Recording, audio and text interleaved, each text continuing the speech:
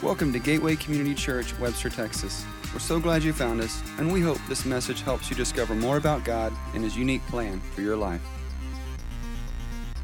And John wants to help us think some more about this as we walk through our passage today. If you've been with us, you'll remember that we've been going through the letter called 1 John, and John has been showing us the problem with some distorted thinking about Christ that some who had been in his churches held, though these same folks whom John, we looked at last week, called them antichrists with a kind of a lowercase a, because they seemed opposed to Jesus Christ, have now, it seems like they've kind of left, for the most part, John's churches, but they still are exerting influence.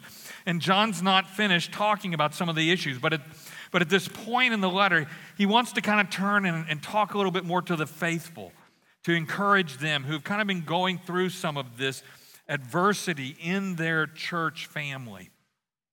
And they're probably at this point kind of beat up because the Antichrists have been claiming a kind of a superior spirituality, that they were more spiritual than the others, that they were somehow superior in that way, and that they were stepping out of the church and leaving it behind because they were getting pulled back or the rest of the church was seeing it their way. They wanted to make these claims of that, and yet that action was hurting those who would be left behind. I mean, how would you like it if someone says, well, you're not very spiritual, you're not spiritual enough, we're the real spiritual ones? And it doesn't mean that they were right. In fact, John wants to argue they weren't right. And in fact, he wants to say these quote-unquote super Christians may well not have been Christians at all, but they were hurtful to those in the church body. And so John wants to encourage those who are still there. So we're going to look at in 1 John today. If you have your Bibles with you, open to 1 John chapter 2, verse 28. Now, 1 John is one of the last writings of the New Testament. There's a 1 John, 2 John, 3 John. They're all letters, and this is the first of the three. If you don't have that, in your bulletins we have some notes that you can pull out that have the scriptures in them along with places for you to take some notes. So beginning here in 1 John verse 28, John writes, and now little children, abide in him. He's talking about abide in Jesus. So that when he appears, his second coming, we may have confidence and not shrink from him in shame at his coming. If you know that he is righteous, you may be sure that everyone who practices righteousness has been born of him. John loves his churches. These churches he helped to form. These churches, he was the father of the faith for many of them. And he wants to encourage members of those churches to abide in Christ. That is, to stay rooted in Christ. That being a follower of Christ is not something we do one day a week. It's not something we check off our list. Well, I've gone to church today. It is a lifestyle. It is a culture, a part of our life culture that roots itself in Jesus Christ. And that we stay there through our study of Scripture and prayer, through worship and serving others and so much more. Abiding is the picture of a relationship, not a task. And it has a sense of being ongoing, not a one-time thing. Not like I did it, that's done, I don't have to worry about it anymore. But rather, this is how I continue to live my life, this sense of abiding. And John says whether or not a person is abiding in Christ can lead to a couple of different reactions when Jesus returns in his second coming.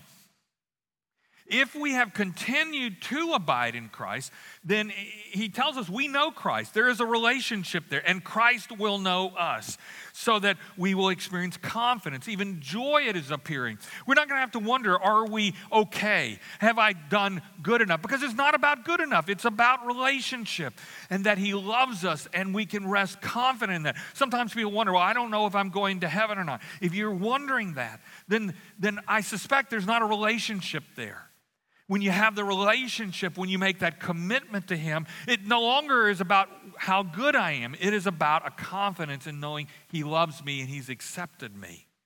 And the reverse makes some of those distinctions even more clear. If we have not abided in Christ, and particularly he's talking about those who left his churches, who knew about Christ, who knew facts and information, but didn't know him, didn't trust him, didn't follow him, then he says we will experience a sense of shame at his return. In fact, John says at Christ's return that those folks will shrink from him because they will realize that all the time they pursued the wrong things. They tried to check the boxes. They tried to do things to look good instead of work on a relationship with him day in and day out. And they realize there are going to be consequences for those choices they made. John then kind of builds on that, elaborates, telling his readers that when we show God's righteous character in how we live our lives each day, the daily living of our lives, we are showing that we are born of him, that it is an ongoing thing. It's not just a once in a while. But here's how this really matters. Really knowing God and really getting his righteous character leads to imitation of that in our own lives. We want to live out who we know. We want to become like those we value, those we look up to. But the reverse isn't necessarily true. Living righteously isn't proof that we are born of him. A person can do the right things for the wrong reasons. I mean, we can all imagine circumstances and situations where we did something, we showed up somewhere to look good, to make somebody appreciate us, rather than go for the sake of what we need and what we can get out of it or what we can give to it.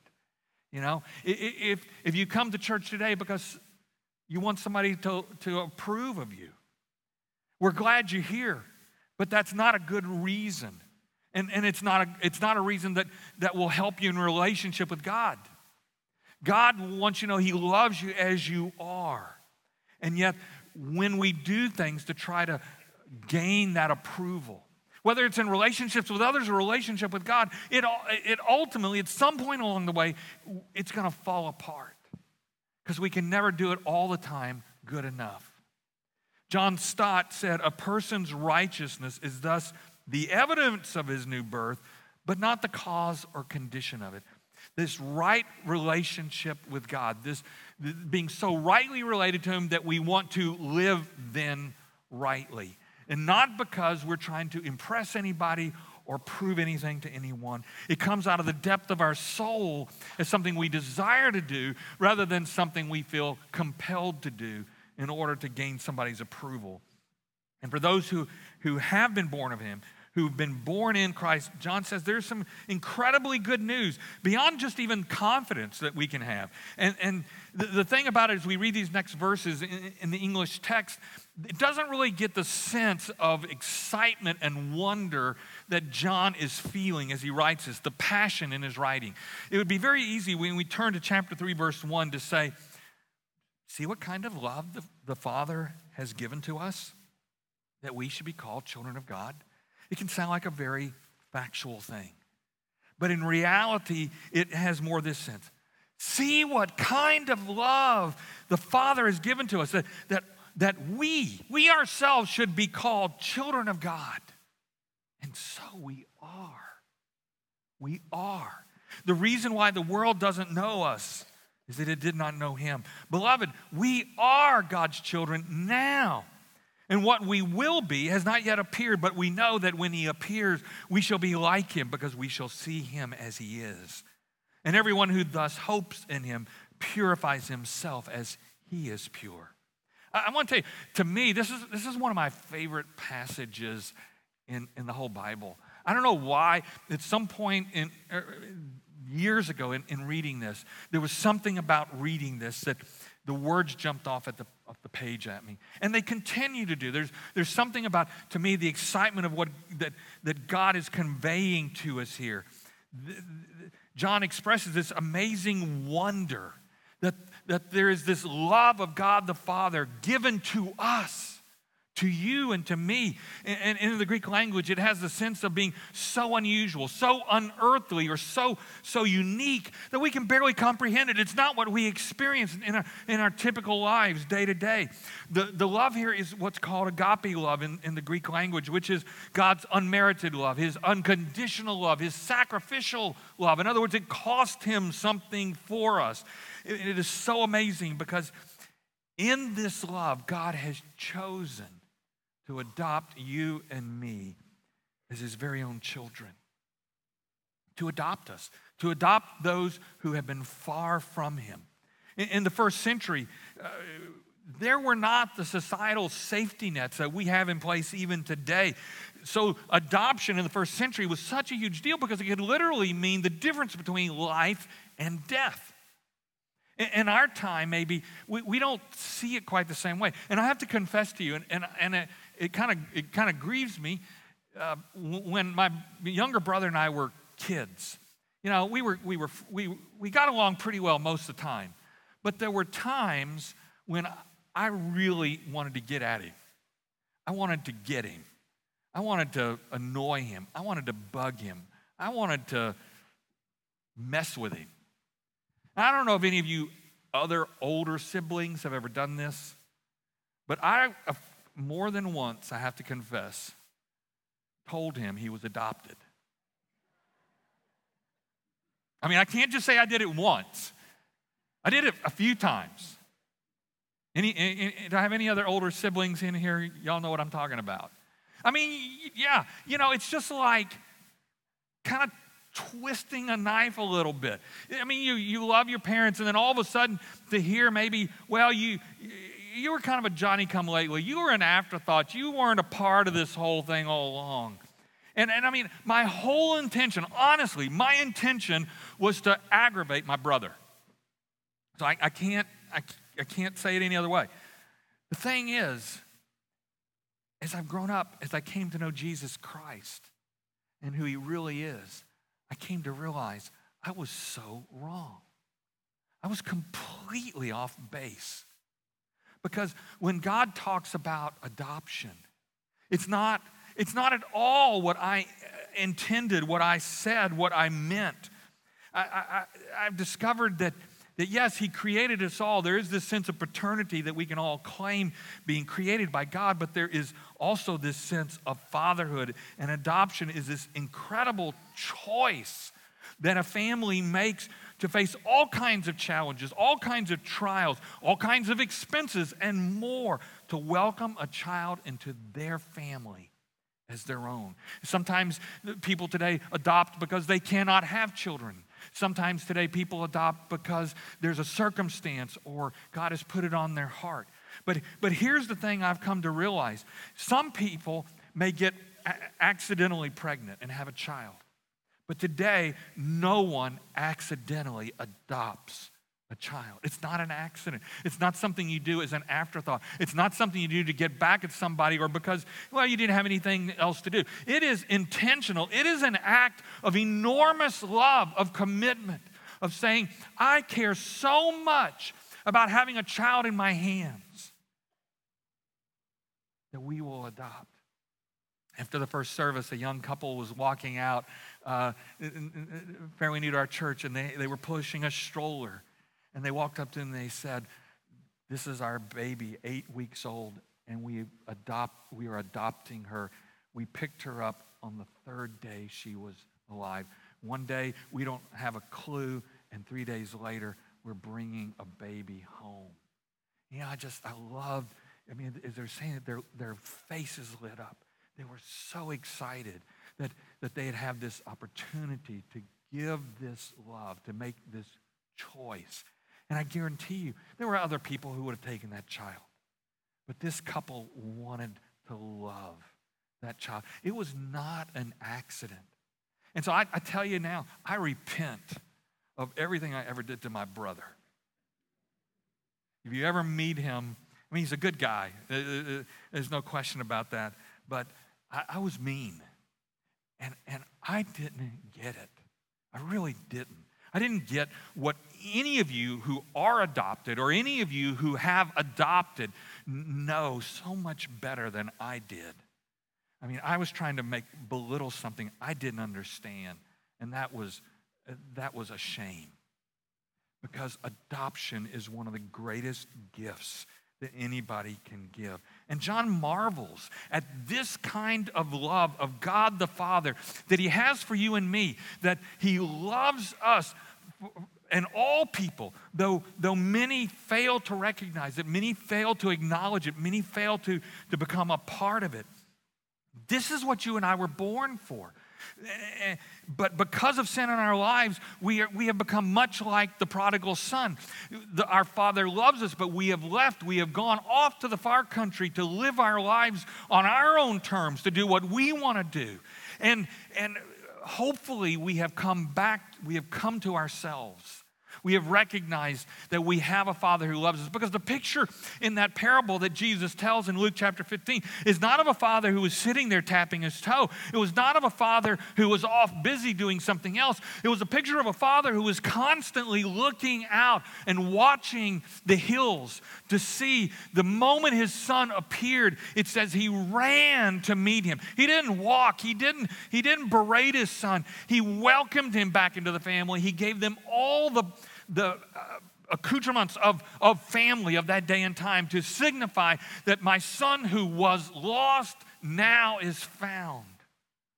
You and I, many of us have discovered that. Many of us have been off to the far country and come home and been welcomed by this loving Father who cares for us, who accepts us for who we are, and loves us so much that he sent his son Jesus to die on a cross that our sins might be forgiven. The world around us doesn't get that.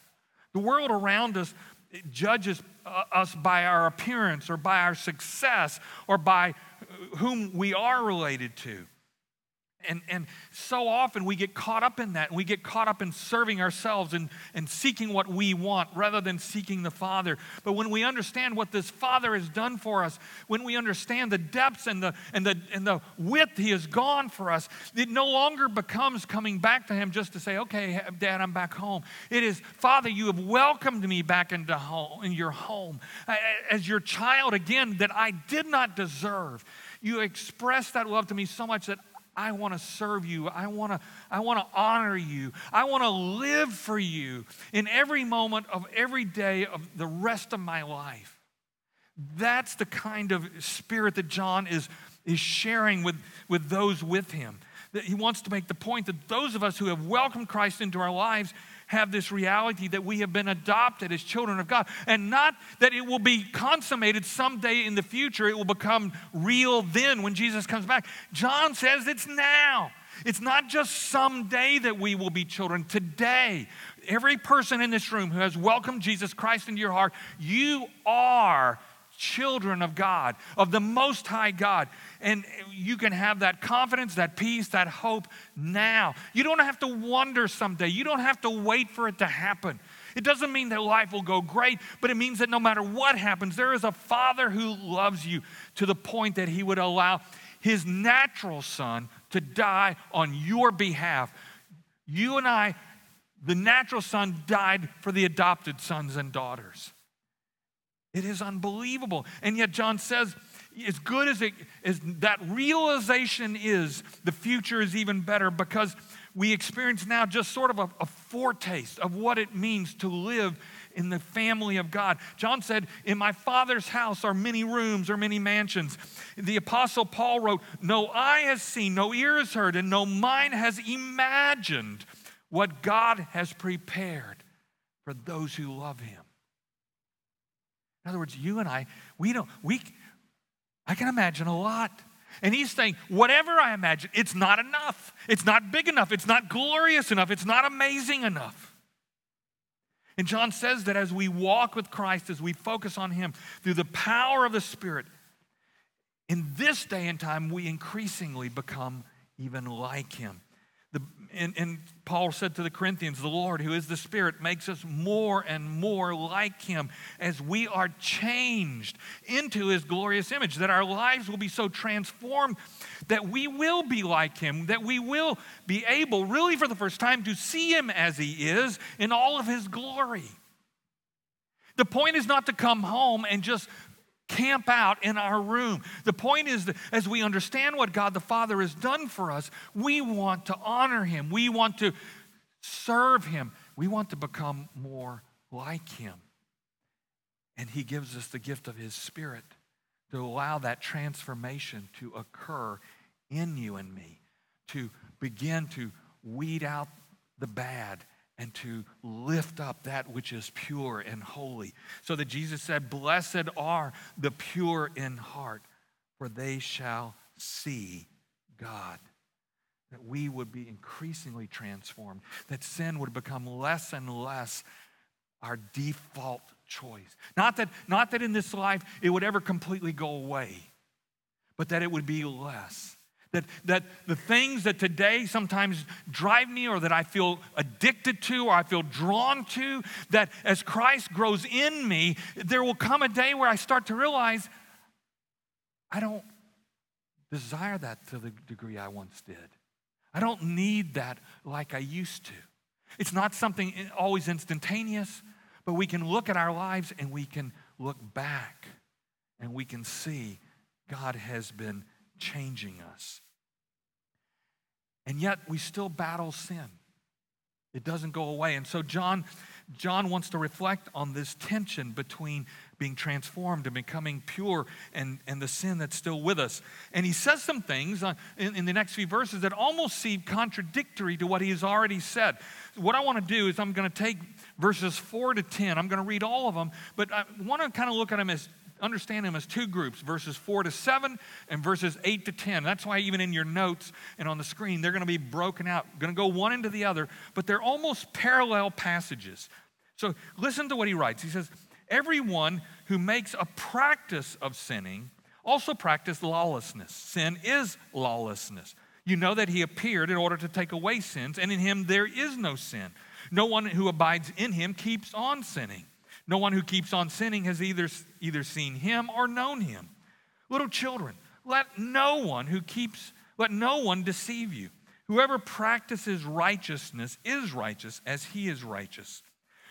Verse 8, "Whoever makes a practice of sinning is of the devil, for the devil has been sinning from the very beginning. The reason the Son of God appeared was to destroy the works of the devil.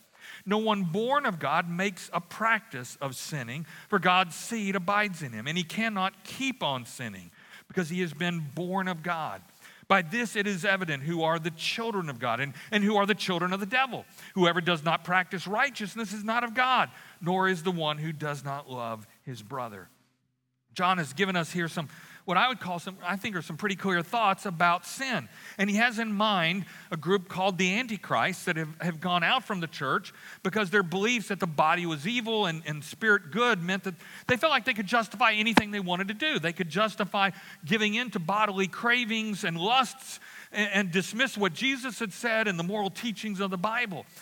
Ultimately, what John was speaking against is just plain old-fashioned selfishness of us wanting sometimes to do things that we want to do, whether it's good for us or good for somebody else or not. And what they were doing was claiming a spiritual authority to do that. That somehow, because we are so spiritual, it doesn't matter what we do with our bodies. Our spirits won't be affected by that. That's a bunch of bull. We are a unity together. What we do in our body affects our spirit. What we do with our experience and our emotions affects our body. All of those things are interconnected and interrelated. But John is pointing to this selfishness, this self-centeredness that is in every one of us to some degree, that every one of us has to battle in our lives. And what these folks have done is they've rationalized a way to do it spiritually. It's one reason this letter is so valuable to us today, because we still see people today rationalizing all kinds of behaviors and saying it's okay for me to do this, or it's not a big deal, or God will forgive me if I do this. And all of that stuff is a bunch of garbage. Some of the things John has said in this passage, though, some of us seem like he's saying, any sin is of the devil, and yet he has said we could confess our sins and be forgiven. He seems to be kind of having it both ways. Yes, you can be forgiven for your sins, but at the same time, committing any sins places us in league with the devil. That's one way to kind of look at what he's been saying. So to make sense of this, I want us to realize some stuff. First, John is actually talking to two groups of people. He's already told us who they are. They are the children of God, but also the children of the devil. And as he walks his church family through this situation, he uses a unique word in here that is not common in the Bible. It's lawlessness. Greek word essentially means opposed to the law. The only other place it's found is in Paul's second letter to the Thessalonians. And it gives us a picture of someone who stands in direct opposition to Christ at his second coming, opposed to the good law. It says in 2 Thessalonians, "Let no one deceive you in any way, for that day will not come unless the rebellion comes first, and the man of lawlessness is revealed, the son of destruction, who opposes and exalts himself against every so-called God or object of worship, so that he takes his seat in the temple of God, proclaiming himself to be God."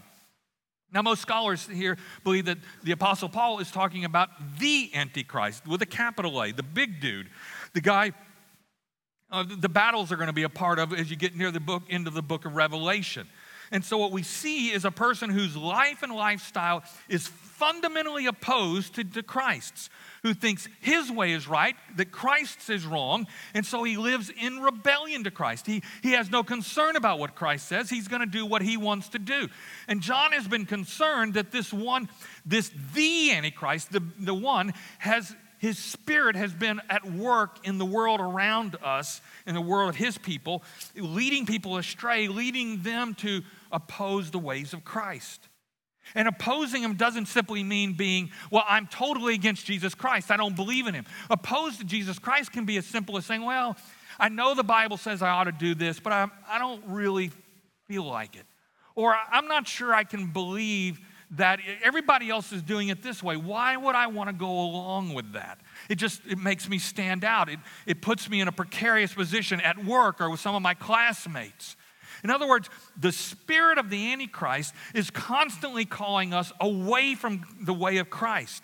And so John is setting up a contrast here between the children of God and the children of the devil, who follow the Antichrist, who live for lawlessness. The children of the devil are opposed to God, opposed to Jesus Christ. They seek to live their way, on their own terms, when they want. And in many cases, yes, they are in outright opposition to Jesus Christ. But in other cases, they're just ambivalent. They just kind of are lukewarm about life. And they say, well, I'll go along, and when being a Christian is convenient, I'll do that. But when it's going to cost me something, when it's going to put me in places of challenge with my coworker or my boss or my spouse or my kids or my parents or my neighbors, well, then I'm not going to do that. That's not the way of Christ. And John says that's really the way that the children of the devil live. They made a practice of sinning. He says, since they are opposed to God, it's their bent, it's their orientation in life, away from God, away from his ways, away from his laws. In other words, the intention is not to always follow Christ. The intention is to do what I want. It doesn't mean that there's some little guy running around with a pitchfork and horns that they're worshiping. This is not like the church of Satan. This is anybody who is not interested in doing what Christ says. That's the danger here. On the other hand, the children of God abide in Christ because he has made a renewed relationship possible through his atoning sacrifice on the cross that enables our sins to be forgiven. We are made right with God. The big technical term is justified, and our relationship with God through Christ is restored. And John tells his churches to continue to seek to receive this in our lives. And yet, though it is the direction of our lives, the recognition is that we are still human and afflicted with sin. And so we will still sin, not because it's our intention, not because it's the direction of my life, not because it's the way I'm headed, but because I am fallen and I do fall short of the glory of God. And so John has already told us that in chapter 1, verse 9, if we confess our sins, he is faithful and just. In other words, he will do what is right to forgive us our sins and to cleanse us from all unrighteousness. But justification only takes care of past sins, of what I've already done. How can I be increasingly inclined not to sin? Again, that's only by the grace of God, who gives us his Holy Spirit to come and live in us, to transform our hearts and actions so that we become less and less drawn to sin, where our focus now turns from doing what I want to do to saying, Jesus, you're not only my Savior, you're also my Lord. What does Lord mean? Lord means obedience. Lord means following. That was the invitation Jesus gave to all his disciples. What did he say? He didn't say, come and learn about being a disciple. He just simply said, come and follow me. That is always his invitation. And when that is our intention to follow him, yes, we will get diverted. Yes, we will make mistakes. Yes, we will sin. But we are increasingly, if we allow him to work on ourselves, less drawn to the sin, less enamored with it, less captured by it, less addicted to it. And that's not magic.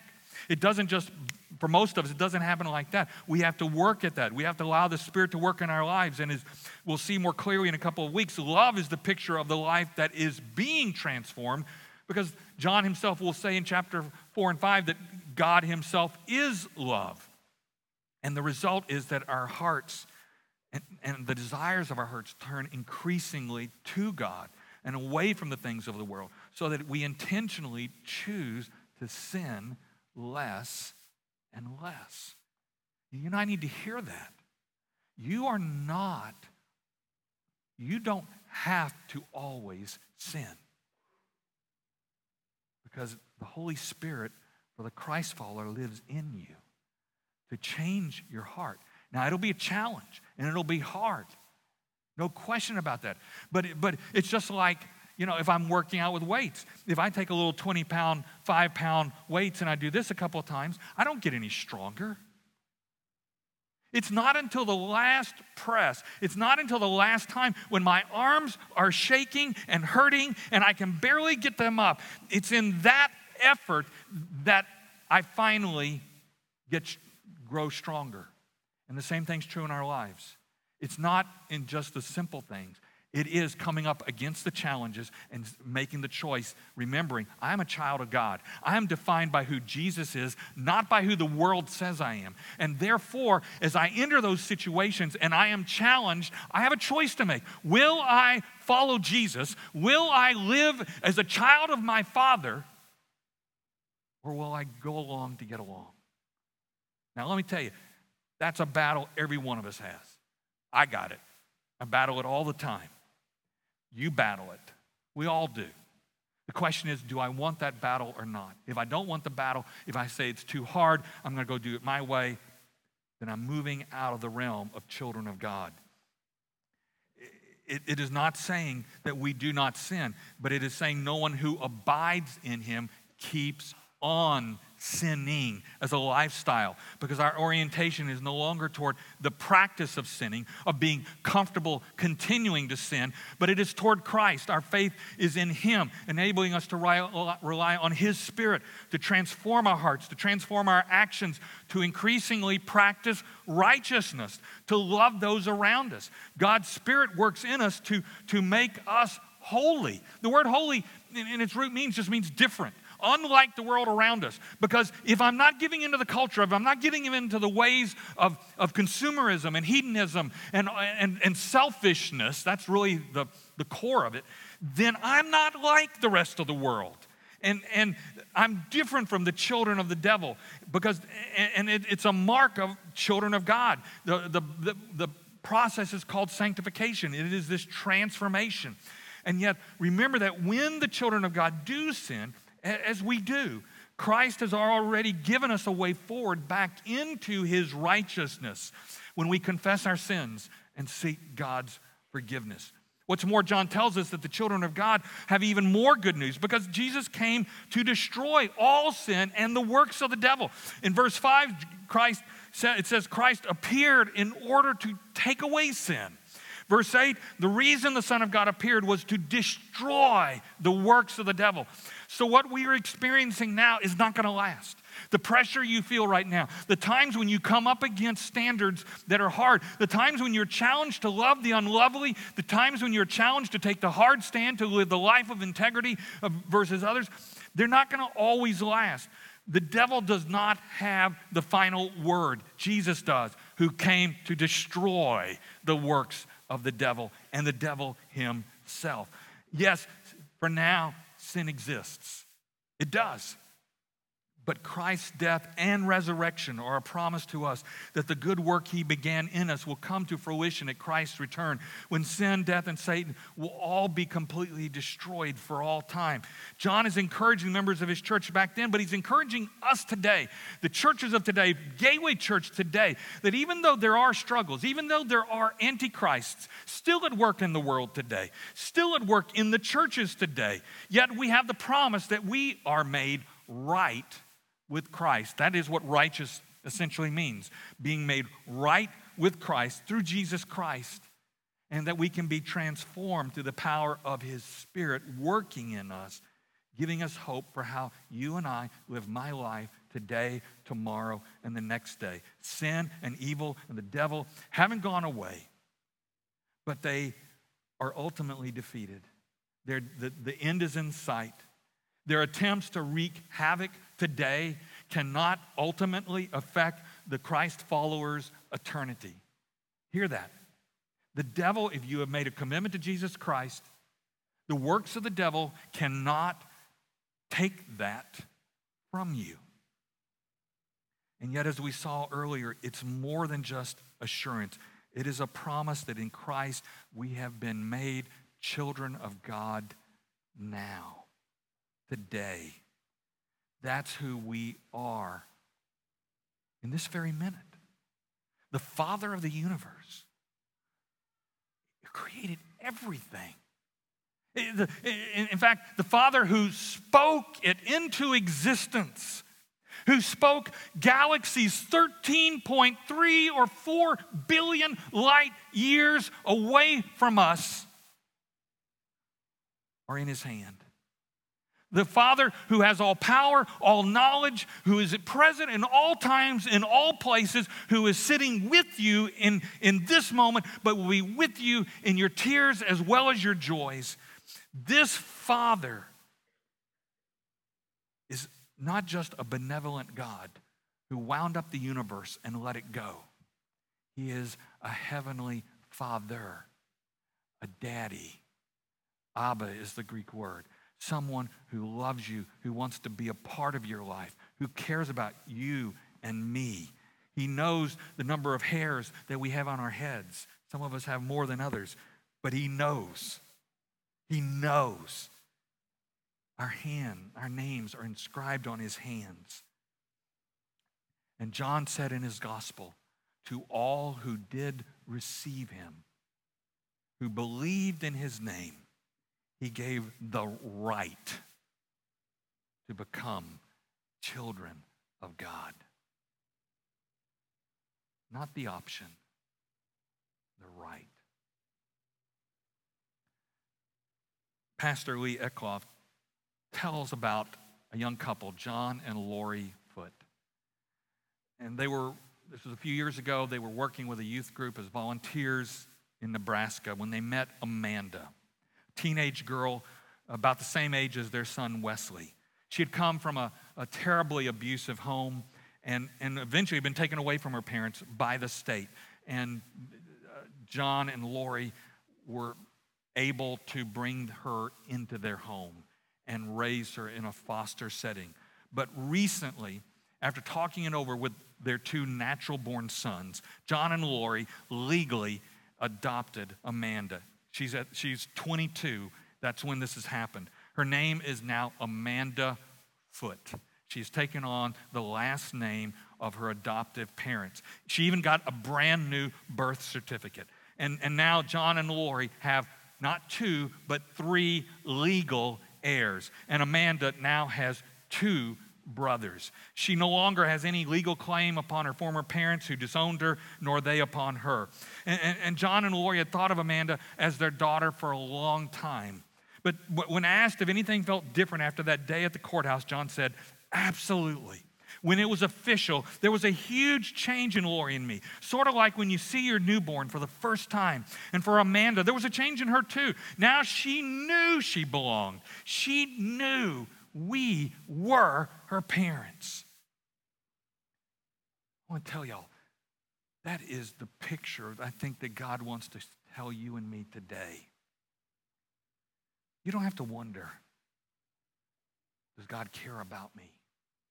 Does my life matter? In Jesus Christ, he has said, you matter. I'm not just your creator. I want you to be my child. I want you to be my kid. I want you to be in my house. I want you to have everything my heirs already have. Jesus, the firstborn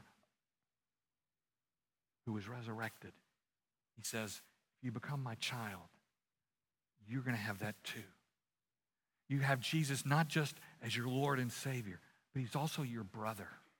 You're not going to go this journey by yourself, because in the family of God, if you're my children, you're brothers and sisters to each other. You look around this room. You may be an only child, or you may be one of a dozen. But in God's eyes, you have hundreds of brothers and sisters in Christ sitting here in this room with you right now. You're not alone. You're not by yourself. His whole desire is to bring you into his family because he loves you. Not because you or I were good or deserved it. When a person chooses to adopt, they don't know any of that. They do it because of the love in them. Because of the love of the Father, we have been adopted. But God went even further than John and Lori did, because God has given us his Holy Spirit. He has put in us his own heart, his own mind, his own passion, his own holiness, so that as people look at us, as we seek to follow Christ, that they look at us and say, wow, you look just like your dad. That's the picture he's aiming for. That your life and mine is so transformed by the love of Christ, working in us to change us, that they can see our Heavenly Father in us. Some won't like it. Some will give you a hard time about it. Some may even fire you over it. But what is a hard time or firing in comparison to eternity? Forever. With a family of God around you.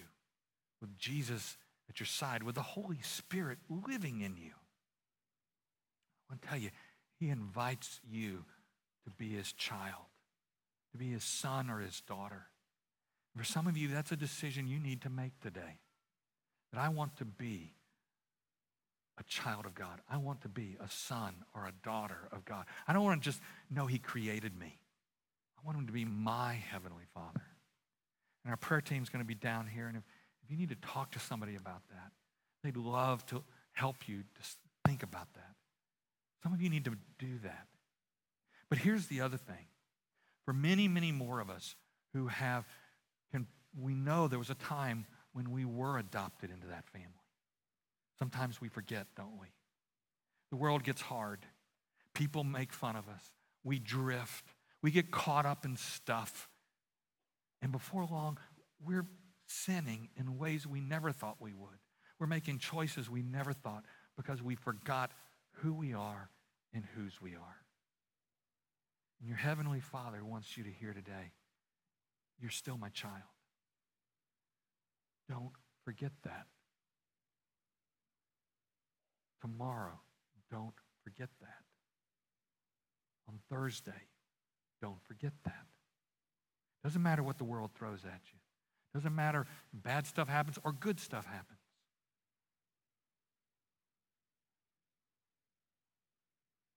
God adopted you as a son and daughter. And he will stay faithful to you forever. Remind yourself of that. Remember that. Don't forget. If you want to dig more, we have a study guide many of our groups are using. It's on the Find It page. If you want to express to God thanks through serving,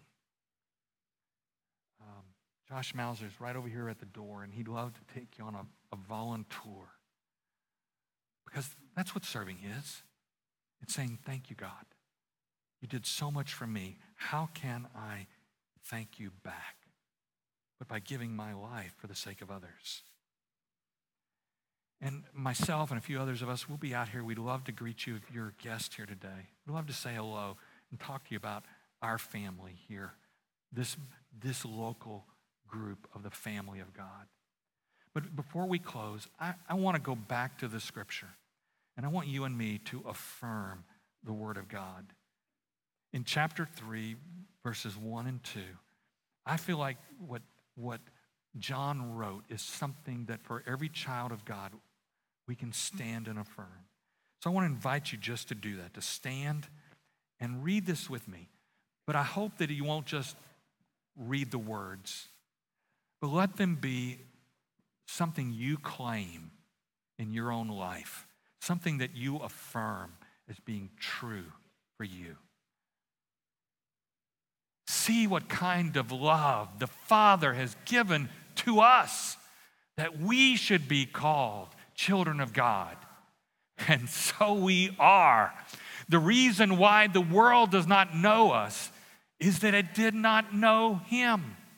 Beloved, we are God's children now, and what we will be has not yet appeared. But we know that when he appears, we shall be like him, because we shall see him as he is. Let us pray. Father, help us to live that way, so that when you appear in Jesus Christ before us, we will see him as he is, because we will be like him, that your Spirit has worked in us as your children to grow us up into maturity, so that people can look at us and say, I see the family resemblance. Father, there's no greater gift that anyone can give us than to call us a Christian. And even if they say it derisively, even if they say it and spit it out their mouth, Father, we are children of you, the Most High God. Help us to claim that and live that every day. We pray this in Jesus' name. Amen. God bless you. To learn more about us, visit www.gateway-community.org. Welcome to your journey.